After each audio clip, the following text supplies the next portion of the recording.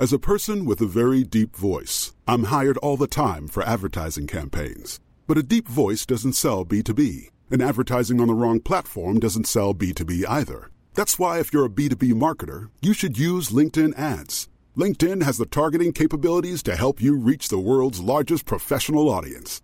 That's right, over 70 million decision makers all in one place. All the big wigs, then medium wigs, also small wigs who are on the path to becoming big wigs.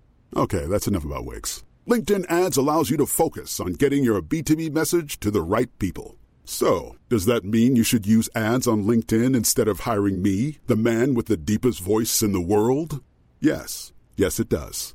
Get started today and see why LinkedIn is the place to be to be. We'll even give you a $100 credit on your next campaign. Go to linkedin.com/results to claim your credit. That's linkedin.com/results. Terms and conditions apply. Hey, I'm Ryan Reynolds. Recently, I asked Mint Mobile's legal team if big wireless companies are allowed to raise prices due to inflation. They said yes. And then when I asked if raising prices technically violates those onerous two-year contracts, they said, "What the f*** are you talking about, you insane Hollywood ass?" So to recap, we're cutting the price of Mint Unlimited from $30 a month to just $15 a month. Give it a try at mintmobile.com/switch. $45 up front for 3 months plus taxes and fees. Promo rate for new customers for limited time. Unlimited more than 40 gigabytes per month. Slows full terms at mintmobile.com. Well, somehow it's out. Welcome to the Rugby Dungeon, the first Rugby Dungeon post-Romania. Before I get into everything else, thank you so much to everyone who listens to Egg Chasers, and I think I speak for the other two lads as well, for everyone that came out and supported us in our first live show out in Romania versus Georgia. Fantastic atmosphere, means a tremendous amount. Somehow, though, we've got to return back to normal life and continue to podcast, which brings me to this, the Rugby Dungeon. Thank you for listening, thank you for subscribing, and of course, thank you for following us on Twitter. I'm at jbeardmore. This podcast is at the Rugby Dungeon, and of course, the aforementioned Egg Chasers you can find at Rugby Podcast. Also, give our good friends at Leo Vegas a visit. Leo Vegas are supporting this podcast and the Egg Chasers.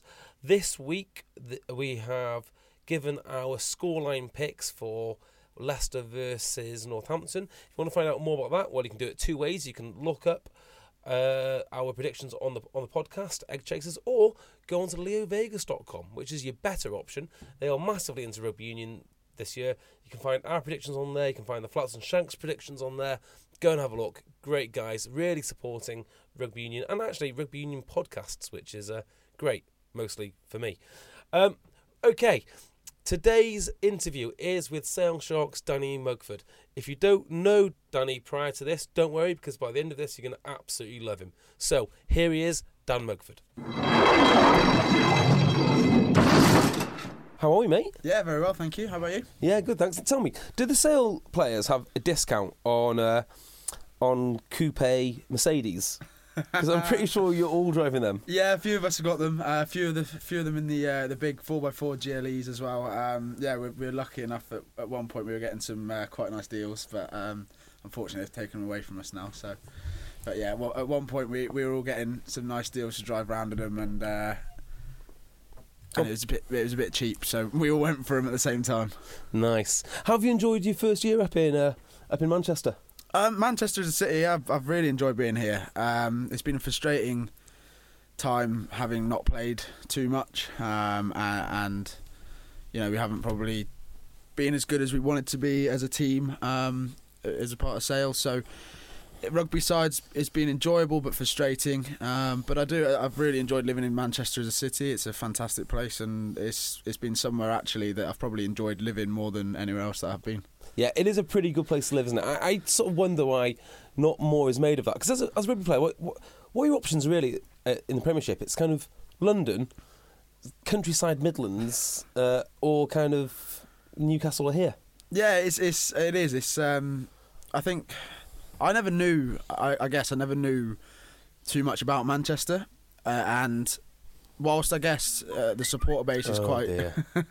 I guess, you know, we don't get the biggest crowds in the world coming to see games, and you don't necessarily get recognised ever or anything. But what is great about Manchester is just there's so much going on. You can go into the city and there's always things going on, but there's also countryside right on your doorstep. Yeah. There's nice kind of outskirts of Manchester and stuff. So, yeah, I've really enjoyed being here. Well, London's cool because, of course, it's the capital city, but it is very expensive. And even for a rugby player, you'd have to be living on the outskirts. Whereas Manchester, you can live the big city lifestyle and also be right in the city centre. Yeah, so some are well paid. Not some of us are not so not so fortunate. But yeah, that's exactly right. Yeah, you haven't got the huge prices that probably come from somewhere like London and that sort of thing. But at the same time, you've probably got enough, if not the same amount kind of going on and the same amount of venues to visit or whatever else. So I definitely prefer it to living in London. I lived in London for 3 years, I think it was. Who were you playing for then? I played for London Scottish. Did you? So what's your progression then? So I started off in the ex-Chiefs Academy. Where I went there. I was then offered to kind of carry on with them and go to Exeter University, but I had kind of read into it that really they probably didn't rate me too much at the time. Yeah. And there were lads my age that were getting. That one were going to get paid to be there, and they didn't have to go to the university, or they were starting to get involved more with the first team, whereas I was kind of not one of those guys. So an offer came up to go and play for Cambridge in National 1, Cambridge Rugby Club, to do a bit of coaching for them and play pretty much as a full-time player. So. Me and my mate Ben Spencer from Ivybridge College, we went up there. And Ben, for those of you that don't know, is the guy who's going to be playing for Sale next year. I cannot confirm or deny that. I'm sure you gave him a glowing reference of the club. Of course. Ben's a great player, and I think he wants to be playing. So whether he's looking at moving, I'm not sure. But I think it would be. I think if he was to come and he's able to play every week, I think would be good for him. But we'll have to wait and see what ends up happening there. Who does the kicking when you two are on the same team? I used to do the kicking. Did you really? I used to. I probably.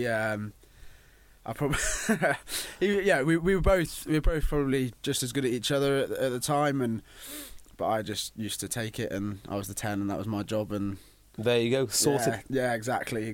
So it was great, and we went to Cambridge together. And played a season there in National 1, which was fantastic to be able to be playing every week in an adult side. And we had a great coach there as well, which was a guy called Bob Crooks, who did a lot with Saracens Academy. Yeah, he's now doing stuff with their Chiefs Academy, I believe. And he was a really great coach to be under at that age. Yeah. I think we both progressed a lot there. And then I was picked up by London Scottish, so.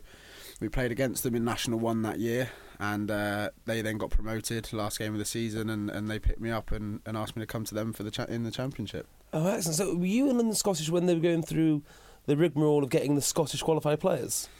I wasn't. So that kind of came as I left. So the first couple of years, the first year I was there, it was the first year in the championship, and they kind of did it part-time. There was a few of us that were full-time, but they kind of did it with mostly the same squad and a few that they'd picked up from National 1 and playing against that year. We managed to just about stay up. In fact, actually, I listened to your podcast with Mark Atkinson. Oh, yeah. The last game of the season was against his Isha side. Oh, was it? Yeah. So, and they ended up going down, and we stayed up on that game. So, and then my second year, that's when they started bringing in some more Scottish players and some ex-internationals and guys that were Scottish qualified coming down from Glasgow and whatever else and on loan. So. I didn't play much in that year, unfortunately, after a very good first season with them and a strong. I think I was, got Player of the Year and top point scorer, top try scorer, and in my second year, I think I only made 3 appearances. Is that right? Yeah. It is a brutal game. It is. I think we signed in my second year. We signed a guy called Phil Godman, an ex-Scottish international 10. I've heard of Phil Godman. Yeah, was he from Edinburgh? I think so. Yeah, I think he played for Edinburgh, and Phil was a great player, and obviously brought a lot of experience. I was still relatively young at the time. I think I was only 21, maybe. And I think I probably didn't help myself that year. I was still quite immature, and I felt very hard done by that. I'd probably exceeded everybody's expectations in the first year and performed very well, and then I felt like I was just cast aside for him to come in, and he didn't really have to prove himself, and I was battling hard to be in there and playing, and after the first few weeks of not being involved, I got, frustrated, and rather than just kind of keep working and keep quiet, I was asking questions, or I was saying things that I potentially shouldn't have been saying. Yeah. And that probably left me then out in the cold and not one of the favourites among the coaches. It's a difficult one as well. I suppose fly half is almost looked at a little bit like quarterback in the NFL, which is you've got to be a leader and you've got to be the all-round, clean-shaven, blue-eyed boy. Yeah, I think so. Yeah, I think they do have a lot of similarities. Is the quarterback and the 10. So at the end of the day, it is a team sport, and you couldn't do anything without the rest of the team. But you are kind of the one more calling the shots and organising the game. Obviously with the help from everybody else, but you get that pressure of, if you lose, you kind of feel that was your loss, and if you win, you kind of feel it's your win. So you have to kind of take everything with it and be a leader among the squad. And unfortunately, I think that year I just kind of lost out on that. Yeah, it's a difficult one, because I've always thought that with fly halves, I'm surprised we don't see more older fly halves, because it is nice to be able to run really fast and tackle really hard. But is that really your main job? I don't think it is. I think at the moment, the fly half is kind of, you're expected to do all that and have the experience and have the game management, etc. And fortunately for English rugby, you got the likes of George Ford, Owen Farrell, people like that who are still so young, but they've got that in abundance. They can do all of that. And so I think there are still a few older fly halves, and you'll probably, I think, see, if there's two positions, I think, where you probably see older players, it's probably in the front row and maybe at 10, because you can afford to lose a bit of the athleticism, but your brain is still working just as quick. Yeah, well, I mean, it makes sense. So what if you can't kick it that extra 5 yards? I mean, you've probably seen everything before. What they're going. I was talking to, not to name drop, but I was talking to Chris Pennell, and he was telling me about how the fullback likes to change the picture and they work as a back three. And if you've got, say, 15 years of professional experience, that's going to be pretty easy to read. Yeah, I think so. I think I think when you've been there and seen it all and done it all, and especially you're playing against players you've probably played against for the last 5, 6, 7 years, you know what they're going to do, and so I think Nick Evans has shown at Quins. I don't know how old he is now, but he's absolutely killing it still, and without him, they're a different side. So I think he's a great example of that. Well, I'll give you a great one. I actually thought that Saracens played a little bit better when they had Hodgson in at 10. And maybe not better, but certainly differently. Yeah, Charlie Hodgson's a fantastic player, and he was probably never known really that much for his athleticism. He wasn't the biggest guy by any means. He never put in big tackles or ran that fast, but his brain just worked at a different level to everybody else's, and he was so good at leading the team around the field, playing chess almost with the opposition, putting them there and then putting them there, and all of a sudden those gaps that were created, and I think that's something, again, you do learn that game management. The more you play, and the more you play against the same teams and the same coaches, the more you know what's going to come, and the more you can think 4 or 5 steps ahead. Have you ever had the chance to develop under a more senior guy? I mean, I know you just mentioned Phil Godwin coming in, but you always seem to have started pretty much wherever you've been. Yeah, I haven't really. I've kind of, as I say, I went from London Scottish there. At the time, James Brown, ex-Worcester fly half. Yep. James Brown was there that year, and I learnt a lot from James. We sat down every week and went through games.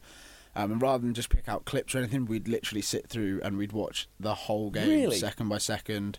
Stop it. It took us hours, but we'd do it every day off. I'd meet him for coffee somewhere, and we'd sit and do that. And I think that's probably where I'd learnt the most. Yeah, is sitting with him, an experienced guy who, again, he was, he'd admit that he wasn't the most athletic guy, but he knew rugby, and that's where I learned so much. Whereas since then, really, I haven't been able to learn too much from other people that are sat in front of me. This year I've got AJ there, and AJ's fairly new to professional rugby himself, so we do bounce ideas off of each other, but he hasn't had 10 years in the Premiership or 6 years in the Premiership. So, do you find the further up you go, the less room there is for development? Potentially, yeah. Potentially, it's not. You're not probably.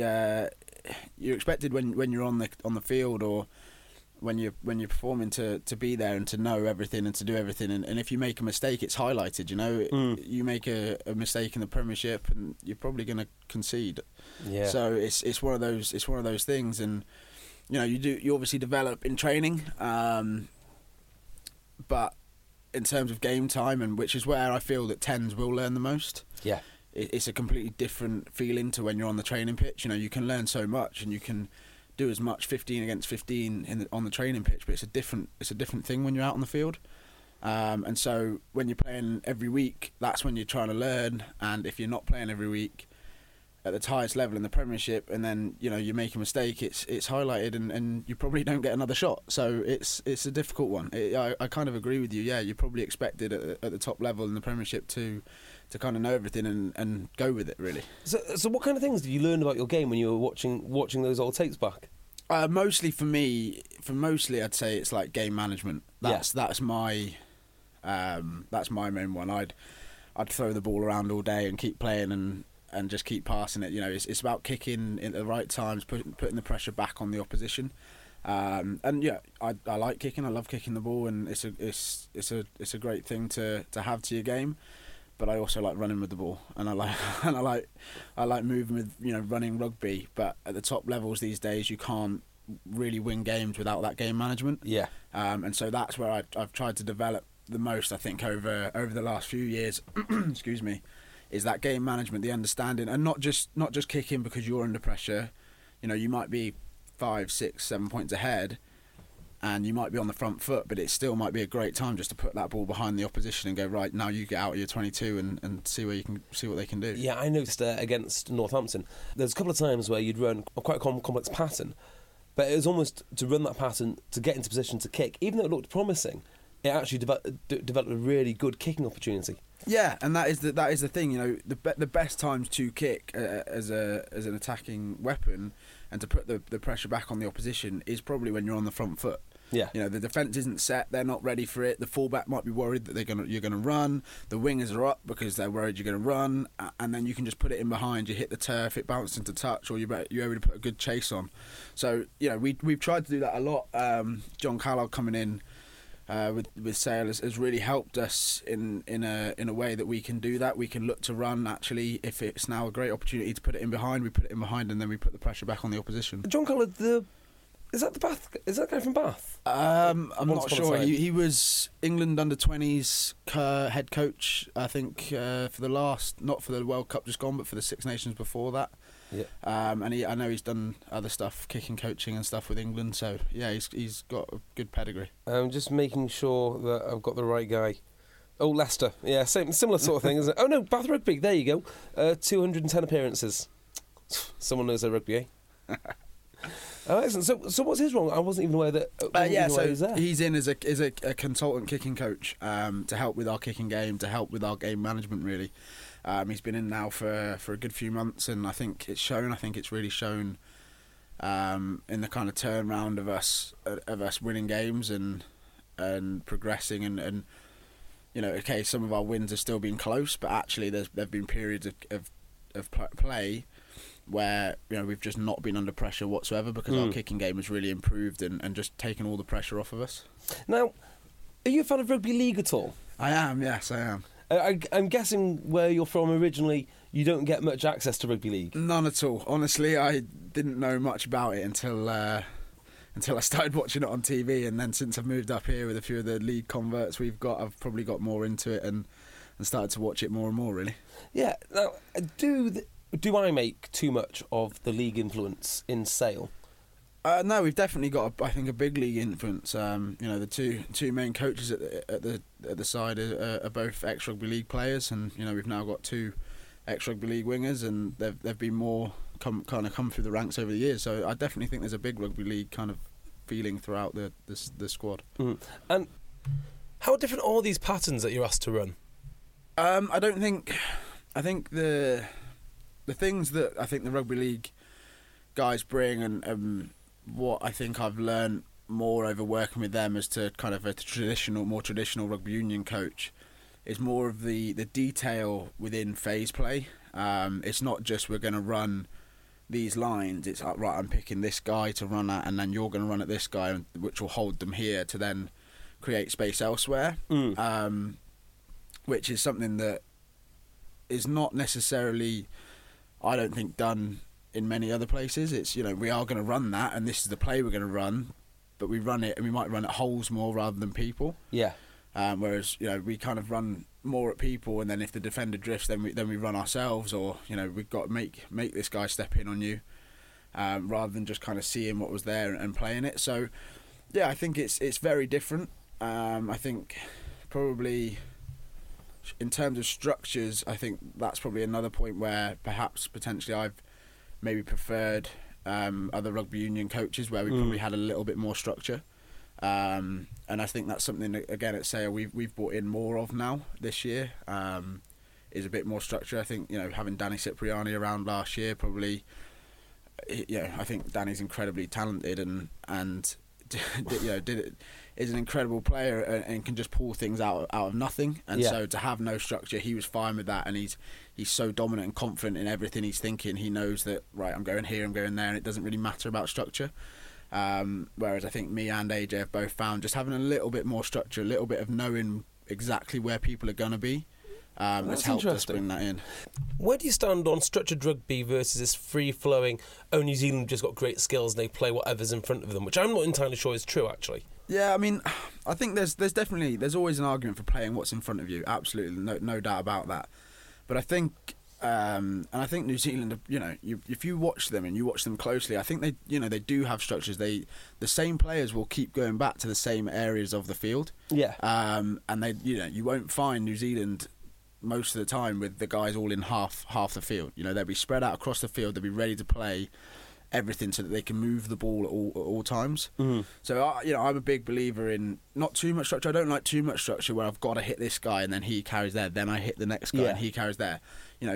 Absolutely play what's in front of you, but just knowing where guys are going next, or that if that guy's hit that breakdown, he doesn't need to get up and run round and go 15 metres the other way and then not be used. He can just get up, drop back, because that's where he needs to be in 2-3 phases time. Yeah, I can't imagine how hard it would be to get 15 lads to think in the same way, to react in the same way for a different circumstance. Yeah, and that is exactly right. And I think that's probably something earlier in the season, Sale and myself and AJ, we felt that was pretty hard. We were trying to probably call one thing. We then had maybe an outside back calling another thing. We then had other players reacting off different things, and it was just a bit of a mess. We weren't really sure where everyone was going and where they should be going, and it just turned into kind of us all playing in one half of the field and not playing particularly great rugby. So I think now that we've brought that in, and now that we have a bit more of an idea, you still play what's in front of you, but now you have a bit more of an idea exactly where people are going to be, and you don't have to overwork.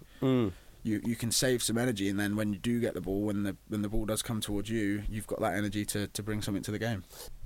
Don't get me wrong, I'm all for the skills-based rugby, but actually I prefer certainty. If you're going to give me one of the two, give me certainty. Yeah, I think that there are sides that play that way. I think Pat Lamb very much played that way at Connacht. Is that right?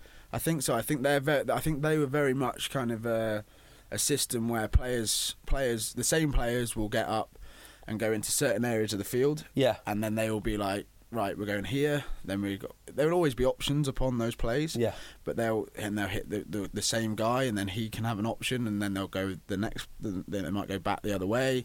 They might go the same way, but they'll always kind of have the same players getting up, going to the same places. Yeah. So that's that kind of vaunted. I mean, it's fairly common that people speak in these terms now, I think, this season, especially after Connacht did it, but they talk about the 2-4-2 across the field. Yeah, that's exactly pretty much, I think, what they do is the 2-4-2, and not only that, I think with Connacht, I think, I might be wrong, I haven't watched them that much, but I think they even went further than that to then say that the same players, it wouldn't just be 2-4-2, it would be the same guy would always hold the width. Is that right? The same guy would always, the same in that four in the middle they might have 2 designated ball carriers, and the other 2 would have a different role and things like that. So the players didn't need to. It wasn't a case of, oh, I'm carrying. Oh no, I'm carrying. No, It was like, right, this guy does that. Yeah, and then I'm he has pretty an option. sure that Leicester do something similar. I'm pretty sure that they have like the carrier, and then they've got a guy who is tasked with clearing out. So that's why they call it like having ballast that wide, I think. Yeah. Although there's probably people who watch Leicester and think that is absolute nonsense. And sometimes, I'm sure sometimes, I'm sure that if you do play those systems, I'm sure there are also times within that system that all bets are off and you're just playing what's in front of you. But I know for a fact that 2-4-2 systems and more structured systems like Connacht's, they do tend to have designated ball carrier. Same guys going to exactly the same places. Rather than off a set piece having just two phases after the set piece being called, they might have 4 or 5 where they know exactly where they're going. Yeah. Well, it's interesting because I'm pretty sure I'm right in saying that Newcastle run something really unusual because they have a Petit Fanua. Who did you play against him? I have played against him. He's a monster of a man, isn't he? Yeah, I think I played against him. He played for Tonga, and I was playing for Nottingham in a pre-season friendly, and unfortunately I broke my thumb trying to tackle him within about 5 minutes of the start of the game. So that's my memory of playing against a Petit Fanua. Well, I think 2 years ago he's the heaviest player in the Premiership. Yeah, he's a big old guy. So he apparently, because he's such a monster, Newcastle actually play 1-5-3. Yeah, that is interesting. I think it's. And again, it's if they've got a player like that they want to use in that way, it's a fantastic way of changing the picture to what oppositions are used to week in, week out. So it will offer a different threat. So when you're looking at the teams for the week commencing, who has struck you as a more structured team, and who has struck you as a team that plays a bit more fluid? I'd say Bath are pretty structured. Okay. Probably. People might not think that, but if you watch Bath and you watch them week upon week upon week, you see the same things kind of happening and the same people in the same places. And I think they're playing great rugby, and I think it's great to watch, and it's working very well. But I think they are quite structured, more unstructured. Trying to think really. Again, I think Newcastle are pretty structured. I think most teams in the Premiership will have. That's so interesting. Amount of structure. That's so interesting that the teams that we consider to play the nicest rugby are actually the ones which. Yeah, and it's it is. They'll still be playing what's in front of them. Just because you have structure, it doesn't mean that you can't be going from one touchline to the other. Yeah, it's just about having the people in the right places. Saracens are very good for their structure. They're very committed to what they're doing. So they have the same people in the same places, the same areas of the field. They know exactly what they're doing. There's no second thought. There's one call. They go with it. They're in their position, and that's what they play. And then once you get in behind the defence, and once you break the line, that's when all bets are off. That's when actually, you can turn up on something that might not be within a structure, and it's about them just reacting to each other around you. That's awesome. Yeah, I've noticed that. I think the game which they showed that off in particular was against Toulon. As soon as they broke the line, it was just over. I think they got 3 tries in the first half. Yeah, and it's about coming alive then. It's about using your structure to break somebody down. Once you've broken them down a bit, it's about coming alive and just reacting to the defence and just giving it everything to get on somebody's shoulder or to offer a different option than would normally be there. Tell me this, how did you find preparing for the Wasps game? Because I know you had a little bit of a different role. Yeah, I think that week we very much played as Wasps, so the kind of guys that weren't playing, and some weeks we do that, and so that the team for the weekend is ready to go out there and play. But I think that weekend in particular, they wanted to perhaps try some things against the team that weren't knowing it was coming. So we went to them. With the stuff that we knew about Wasps, and then they came back at us with their plays, and we didn't know what was coming. We normally in training, the play that they're going to run, and you can stop it. Whereas they had some new stuff they wanted to bring in, and it worked very well and worked again at the weekend. That must give you some fascinating insight, though. Yeah, well, we do a lot of analysis, and personally as a 10, I do a lot of analysis on the opposition every week, no matter what. So you obviously know. What is coming in, and when you're not playing, you do run other people's moves, and you do But I think that week in particular, we practiced them a lot and practiced what was coming. And there's some stuff that we use similar variations of. Yeah. But then I was particularly that week trying to act more like Cipriani rather than perhaps myself, and just to offer the 23 that were playing something that they were going to see at the weekend. So how do you act more like Cipriani? Do you hang around more with Nev Edwards? Yeah, I make sure I put a little chips over for Nev and rub it on the head, and absolutely. It's I thought I trained really well that week, actually, preparing some great dummies and making line breaks left, right and centre. Excellent. So when you're playing 10 then, do you have a sort of profile of player that you like to play with? I'm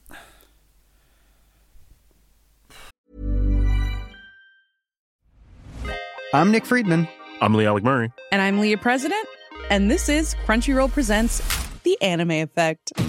We are a new show breaking down the anime news, views, and shows you care about each and every week. I can't think of a better studio to bring something like this to life. And I agree.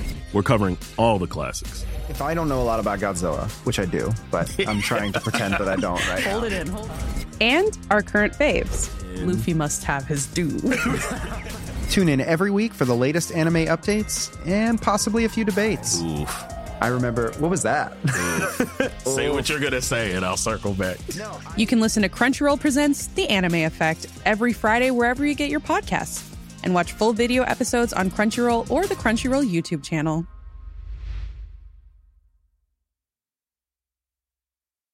Hey, I'm Ryan Reynolds. At Mint Mobile, we like to do the opposite of what Big Wireless does. They charge you a lot, we charge you a little. So naturally, when they announced they'd be raising their prices due to inflation, we decided to deflate our prices due to not hating you. That's right. We're cutting the price of Mint Unlimited from $30 a month to just $15 a month. Give it a try at mintmobile.com/switch. $45 up front for 3 months plus taxes and fees. Promo rate for new customers for limited time. Unlimited more than 40 gigabytes per month. Slows full terms at mintmobile.com.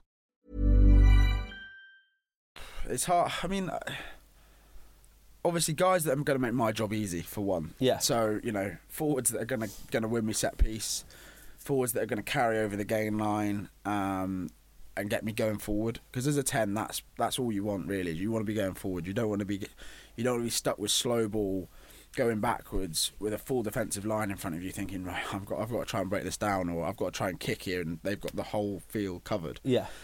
So that first and foremost is probably the most important. And then other guys that are just going to talk to you, they're going to make your job easy by telling you where the space is, by calling a play before you've even got the ball in your hands, before you've even come around the corner or whatever. They've got a play ready, and everybody outside you is set up, ready to go. So you just got to get in there, do your role, and move it on. So I think they're the two types of player that I like the most, and that I find make my job easier, really. So like for instance, when you see someone like George Ford at the moment, and he is playing with Owen Farrell outside of him, do you see that as a huge boost for him? I mean, obviously Owen Farrell's a phenomenal player, so anyone would like to play with Owen Farrell. But I mean, that kind of second playmaker. Yeah, I think that'll bring two things. I think it will one, take some pressure off in a kicking game.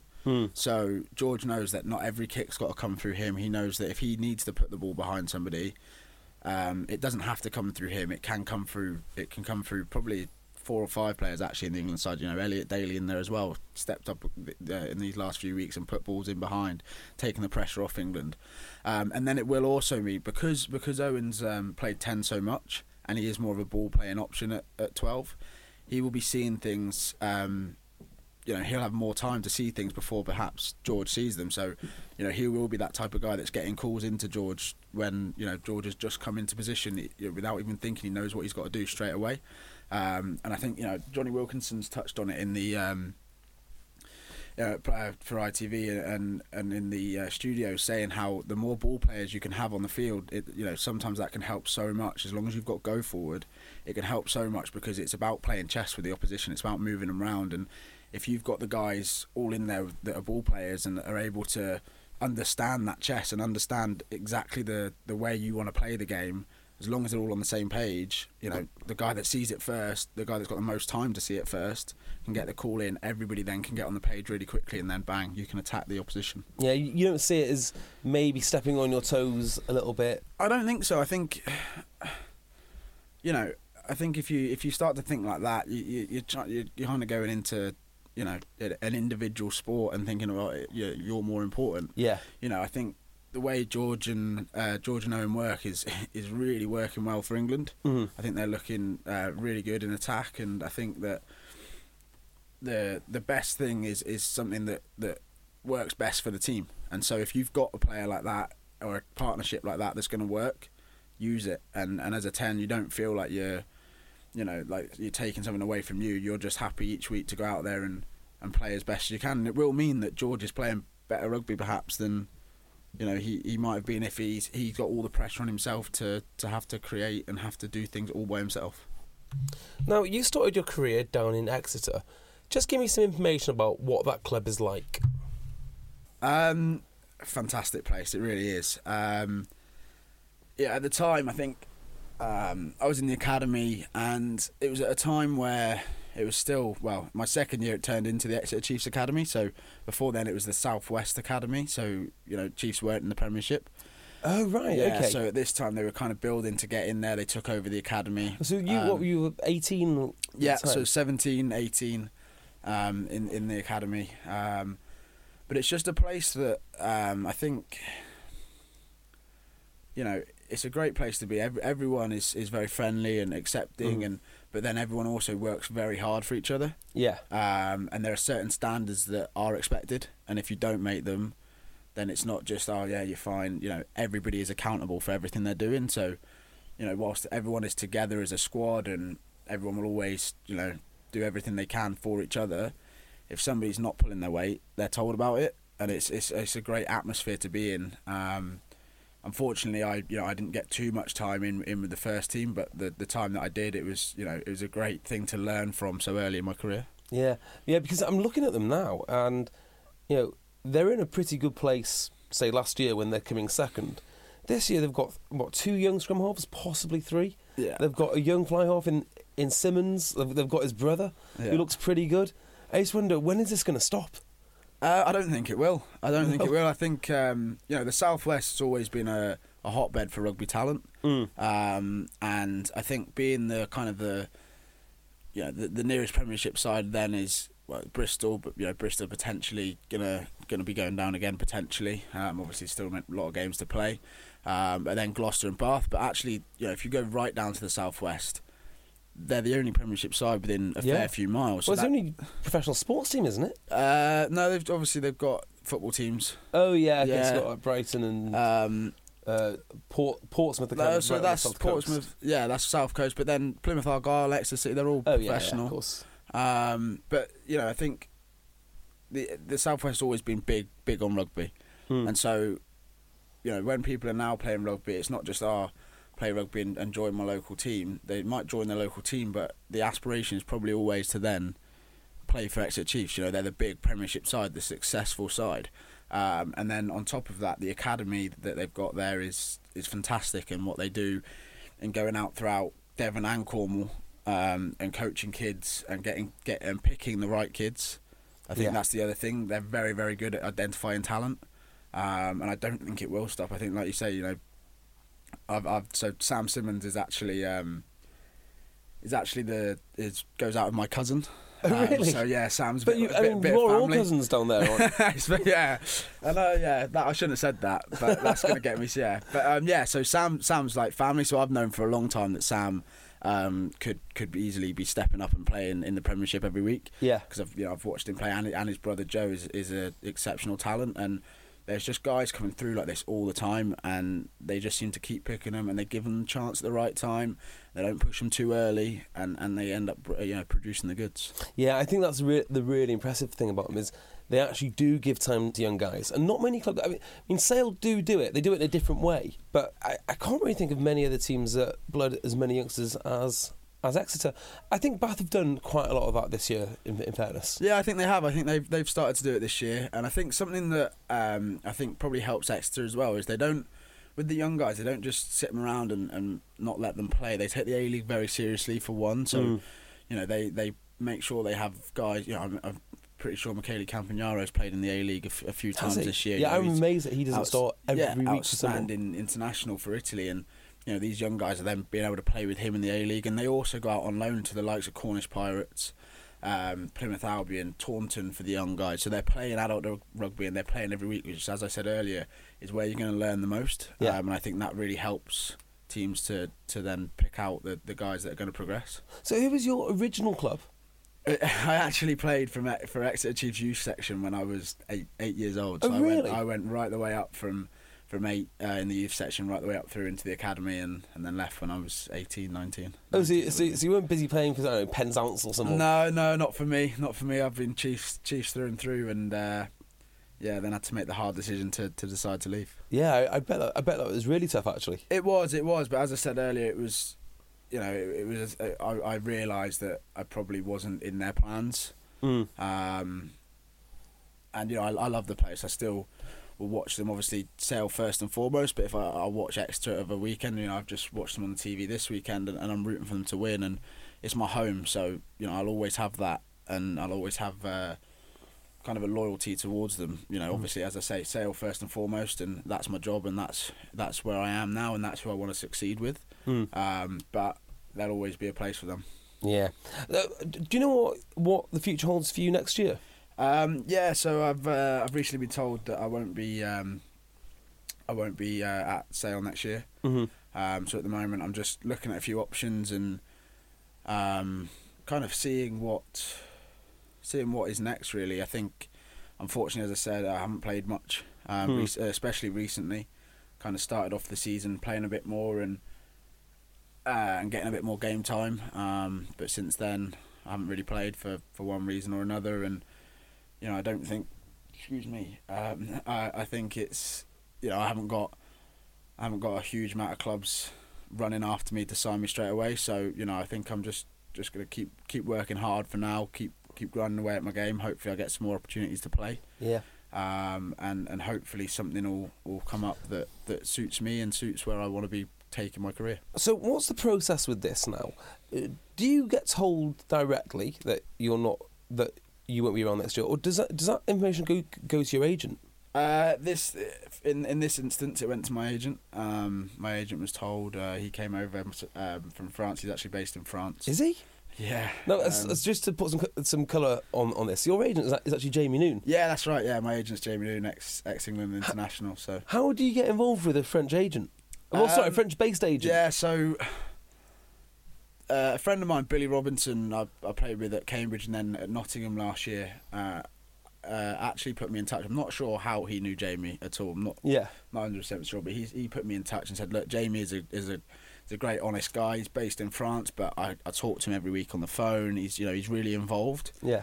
And I thought, well, I'll have a chat to him and I'll see what he's kind of saying. I thought the pedigree of a player. He's an England international. He knows what he's talking about, and he will have experience of dealing with agents. So I'll see what he's got to offer. And he's an honest guy that isn't gonna bullshit you and isn't gonna lead you down somewhere to then disappoint you. He tells you exactly how it is, and that's what I want as a player. Yeah. And I also found so not only does he help me with my game, but he's got a good friend that's not a bad 10 as well. That's I've had some advice from and some sessions with in Johnny Wilkinson. So that's been fantastic for me. I bet that is pretty cool. Yeah, unbelievably cool. It's Where did you do those sessions? So I've done some kicking stuff down in London at Roslyn Park, just on there because Johnny's based near London now.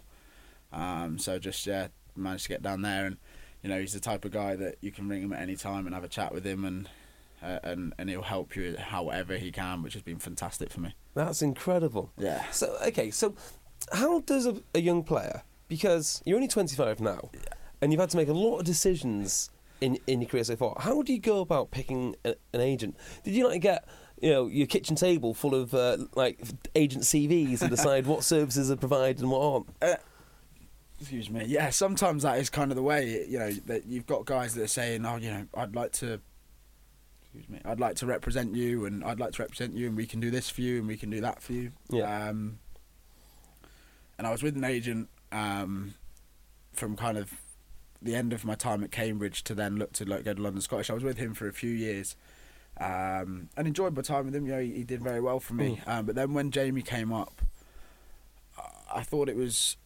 I liked the fact that he'd been a player. I liked the fact that he'd been a player, and not just anybody. You know, he played for England numerous times, and I liked the fact that he didn't want to bullshit me. He wanted to just tell me the truth and tell me how it is. And he's the type of guy, you know, for any reason you have no one interested whatsoever. You just turn around and say, mate, at the moment I've got nothing, but keep working hard. Keep doing it, and you know, gives you advice that way. So for me, that's what drew me to him. And he's been brilliant for me since I've been with him, and as I say, not just in terms of getting me contracts, but actually coaching me through making decisions, coaching me through a pretty tough time of not playing. I'm not used to that, you know. I'm used to kind of playing every week and helping me through keeping mentally strong through it all. Yeah, and I think as well, you know, I remember, and not that in any way my experience is comparable to yours, but I know what an absolute idiot I was when maybe 2 or 3 years. In fact, now I'm quite self-aware of what an idiot I am and the bad decisions that I make. At 20, 22, 25, having that guy who's been there and done that, even like the behavioural guidance is pretty important. Yeah, I think so. I think it's really important. I think it is. I think, you know, we all, as you say, we all make mistakes. You know, and like sometimes you act on things that you look back on and think, oh, I wish I hadn't done that, or. You know, and so being able to talk to someone that's been there. Give me an example. I think one time. One time, my time at a club, I ended up just getting in pretty much a big argument over we were reviewing a game that we'd just played. And I thought the outcome of what we'd just done was pretty good, and we'd won the game. And he thought it wasn't very good, and I was trying to put my points forward, and he was trying to put his forward. This is, you know, in front of the whole team here, and rather than just let it go and think, right, he's the coach, and fair enough, I've made my points now, and let it go. I wouldn't let it go, and I kept going, and I kept going, and I kept going. I think we've all been here. Yeah, and I just couldn't let it go at the time, and it ended up probably a bit awkward for the other players, and ended up, you know, I probably. Not burnt bridges, but just probably wasn't in his good books for a couple of weeks. No, but it's difficult if you've got the you know, courage of your convictions, and you're pretty certain that you are right, and you know you play in the position that you play in. It is difficult. Yeah, I think so. I think that's definitely the case, and sometimes you've got to be strong, and you've got to keep going with it. But I think in this instance, I've managed to make my points, and that was then probably the time to stop. Yeah, don't scratch it into his car. Yeah. But yeah, unfortunately, just kept going. So it is great to have Jamie there. You know, if I'm not picked at a weekend, I can ring him up and say I've not been picked again. I'm really disappointed. I think you know, I think I'm doing everything I can to be playing. I want to be playing, and rather than get too down, or rather than, you know, my head going in one way or the other that I wouldn't like, he's there just pick me back up and say, look, it's fine. Get back on the horse tomorrow. Train hard, and you know, you're in it again for next week. So. It's been really good for me. Good, solid advice. So for you now, I guess the important thing is just to get yourself game time and actually get yourself some performances on tape. Yeah. I think, you know, inevitably teams probably don't really look at guys that aren't playing too much. Yeah. You know, they want guys that are playing week in, week out, that they can see what they can do. So. Yeah, I want to be playing. First and foremost, I want to be playing for Sale. You know, I want to be playing here. I want to help Sale to have a successful end to the year.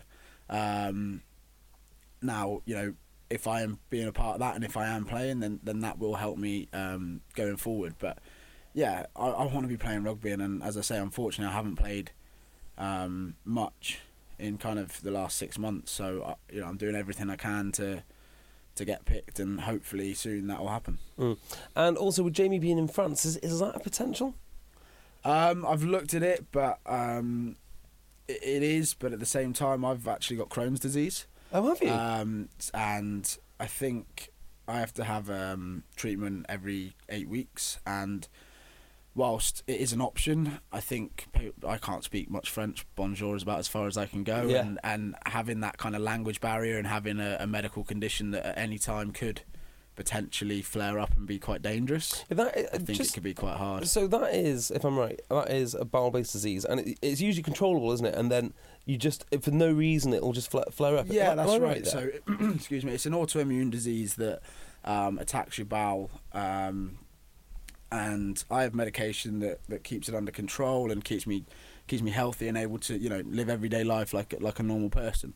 However, there can be times where for whatever reason I can have excruciating pain, all sorts of other things, and it can also be very dangerous. At the end of the day, your immune system is attacking your own body. It can kind of rip your bowels to shreds if it wants to. So it can be very, very dangerous. Thankfully, mine is pretty under control, and I'm able to carry on normally with everyday life. So that pretty much excludes France then? At the moment, I think so, unless I all of a sudden can learn a lot of French very quickly. I think I'd be a bit worried about doing that at this kind of point with the Crohn's disease. Okay, so what is the hope for next year then? I mean, you're obviously looking for a club, and obviously you'd want to stay in the Premiership. Yeah, I think I've got a lot to offer in the Premiership. I think I've learnt a lot playing the Championship week in, week out.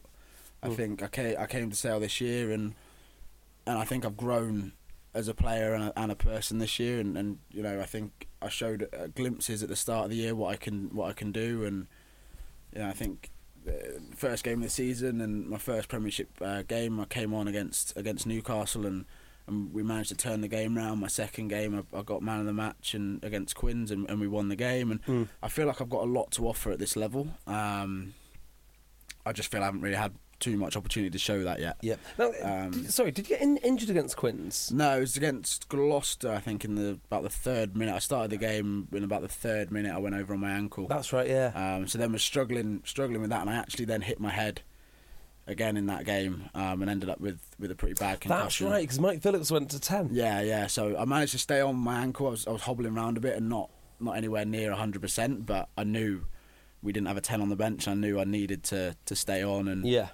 play, because Sam James was struggling with his hamstring at the time, and then later on in the game I hit my head, and I can remember it was an evening game, and the lights, I just can remember all I could see was like the bright lights, and I had to turn to the doc and just say, look, I can't do this anymore. My head is, it's not good, and I've got to come off. And unfortunately, I had to come off, and then Mike Phillips had to go to 10, which was something we've never seen before. No, I've certainly never seen it. I bet he thought he'd be quite good at it, though. I'm sure he would. I'm sure if you asked him, he probably thinks he played very well as well. He probably thinks it's the best 10 we've had playing all year. But probably ever, actually. Yeah, exactly. No, I love Mike, and his banter is definitely individual to him. I'm not really afraid to go up to any player and say, I'm JB, would you like to have an interview? I won't go up to Mike Phillips. Honestly, he's a very good guy, very, very nice guy. I think his reputation might not be too great, but actually he's one of the nicest blokes you'll ever meet, and has got a lot of time for anybody. And he is very funny and good at joking about himself and about how good he is. Yeah. But actually he's got a lot of time for everybody. I think I'd genuinely rather try and corner Steve Diamond. Yeah, I got to say, honestly, again, Diamond is pretty approachable, but honestly, Mike Phillips, he'd be good in here. He'd be a good interview, and it'd be a good laugh. I can say that. So just to round things off, then, you're just finishing your first year in the Premiership. You've played against or seen all the teams that are going to be involved in the top 4. What do you think the top 4 is going to be? And more importantly, who do you think is going to win the Aviva? I think in terms of top 4, I think Wasps look incredibly strong this year. Yeah. And the strength and depth they've got there is pretty impressive. They play some great rugby, and Cipriani, at 10, they're really leading things, and Gopperth's ace, isn't he? He doesn't really miss a kick, and he can play wherever they want him to at the time, and he is incredible. So I think they'll definitely be there. I wouldn't be surprised if they top it, and I think they might even go all the way to the final, depending on who they get in the semis. Saris are obviously always thereabouts. This year, I think they've struggled a little bit more in this international period. Yeah, they have. But then, you look at the players that are going to that, and anybody would struggle losing those guys, and the amount of guys that they lose as well. So I think when they all come back in and they get some guys back from injury, because that's the other thing they've probably struggled with a bit this year is some injuries. So I think when they come back, I think they're going to be incredibly strong, and you'd be a brave man to ever bet against Saracens, I think, with the players they've got and the talent they've got in the squad. Who else is up there at the moment? Exeter. I think Exeter, the fight they have, they might not have any, too many big names. Obviously, they've got a few now that are coming up through. Let me ask. There is a conspiracy theory, and I'm fully signed up. I am convinced that clubs like Exeter, Sale, if you're not one of the big traditional clubs, your players don't get picked for England, pretty much. In case Eddie's listening, I'm not going to say it. No, I don't know. I think the England squad's so strong at the moment. It's potentially just the fact that it's so strong that the players that are getting called up, do they really have a reason to be getting dropped out of it again to then bring other guys in? I don't know. I'm not a selector, and we've obviously got Josh Beaumont who's in training with England at the moment, and Exeter they've got Slady there, Knowlesy, Cowan Dickey was in there for a while, so there still are players getting picked up from these sides. So whether that is a thing, I don't know. Maybe it is more appealing to be at a bigger side that are talked about more, that are potentially winning more. But Exeter are doing that now, so I'm not really sure. Exeter have been doing it for years, though. I mean, second last year, in the playoffs the year before. Were they playoffs the year before that? I'm not sure they were the year before that. I think they were a little bit further down. But I mean, I don't know. Maybe it's. And you look at their pack as well. I mean, Don Armand's a bit of a monster. Dave Ewers is an absolute monster. Yeah, Dave's a great player. Unfortunately, Dave struggled with injury a lot this year. Yeah, Dave's a very good friend of mine, and I think he will be knocking on the door now. He's back fit and ready to be in that England squad. What is it? Just a coincidence they have so many players who are English qualified but born overseas? I think it is. I think it is a coincidence. I think I'm no doubt Rob Baxter is probably very clever with his recruitment, that he knows that if you're English qualified, and that means you can get the EQP stuff and have players in the match day squad or whatever. But at the same time, I think it probably is a coincidence. Dave's come up through the academy with myself, so that is just an absolute coincidence that he's EQP and is actually born in Zimbabwe. Yeah, because I'm thinking like Mitch Lees, Dom is the other one. It might be something they look at. I'm not 100% sure. Kai Horseman. Yeah, it might well be something they look at, but it also might just be a complete coincidence. Oh, Rob Baxter's very savvy, so it wouldn't surprise me. Byron McGuig. Yeah, Byron was there. Yeah. Byron's not actually EQP. Oh no, he's of not course, English he's qualified. Scottish. Yeah, he's actually Scottish qualified. So. Sorry, I interrupted you talking about the top four. Yeah, sorry. So I think Exeter will be thereabouts, and I think the thing with Exeter, they'll always push any team because they've got so much fight and want and drive for each other that even if they're not having the best day, they'll still push and really give it everything. So I see them being in the top four and could potentially see them getting to the final, depending on again who they beat in the semis. I think they could potentially beat Wasps, and Sarries seem to be a bit of their nemesis. They seem to not do so well against Sarries. Chiefs probably run the ball more than most teams, and that kind of goes into what Sarries want you to do. And then the last place is, who's there at the moment? Is it Bath that are in fourth at the moment? I think Bath are fourth. I thought they were going to drop out and Tigers take their place. Yeah, I mean, it's a tough one, isn't it? Obviously, Tigers are still there, even though they've had a lot of injuries. They're going to have some guys coming back in. But then Bath are again, they've got George Ford coming back in at 10. Again, a lot of injuries there. And it's going to be really interesting to see how it hots up over the next few weeks and who's going to grab that fourth spot. I could see Bath doing it with George Ford at 10 and leading them around the field, and Carnford to Elite at 9. They've got two outstanding players there that have been there, done it, and have got all the experience. Yeah, he is brilliant. Yeah, he's a fantastic player, and with those two guys there at 9 and 10, I don't think they're going to get too worried. They're always going to know exactly what they're doing, and even if they go behind in the game, they've got that experience to claw them back out of it. So it'll be very interesting to see what happens. But I fancy Bath to hold on to it, and they'll get a few guys back from injury and kick on. Yeah, I wonder if some teams are built for winning a league like Wasps. I think Wasps, if it was just the old-fashioned format, would win the league. Yeah, I agree with you. I think they would. I think they would win a league. I think when it gets to knockout rugby, you know, are they going to have enough to beat Sarries on a one-off? Yeah, and that's the one, isn't it?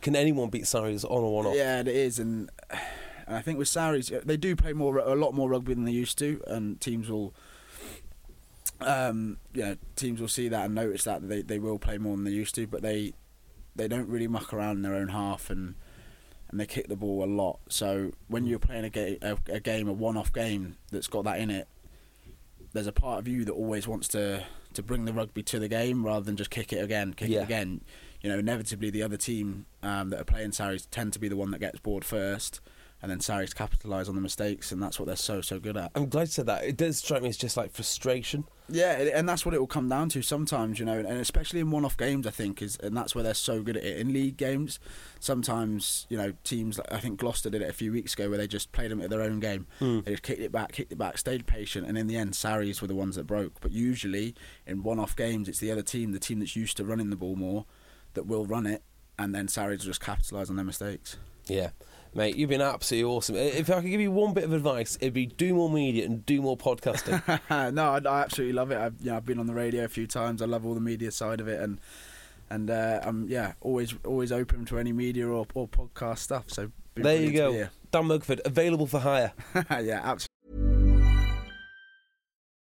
Join us today during the Jeep Celebration event. Right now, get 20% below MSRP for an average of $15,178 under MSRP on the purchase of a 2023 Jeep Grand Cherokee Overland 4xE or Summit 4xE. Not compatible with lease offers or with any other consumer incentive offers. $15,178 average based on 20% below average MSRP from all 2023 Grand Cherokee Overland 4xE and Summit 4xE models in dealer stock. Residency restrictions apply. Take retail delivery from dealer stock by 4/1. Jeep is a registered trademark. Absolutely. Cheers, mate.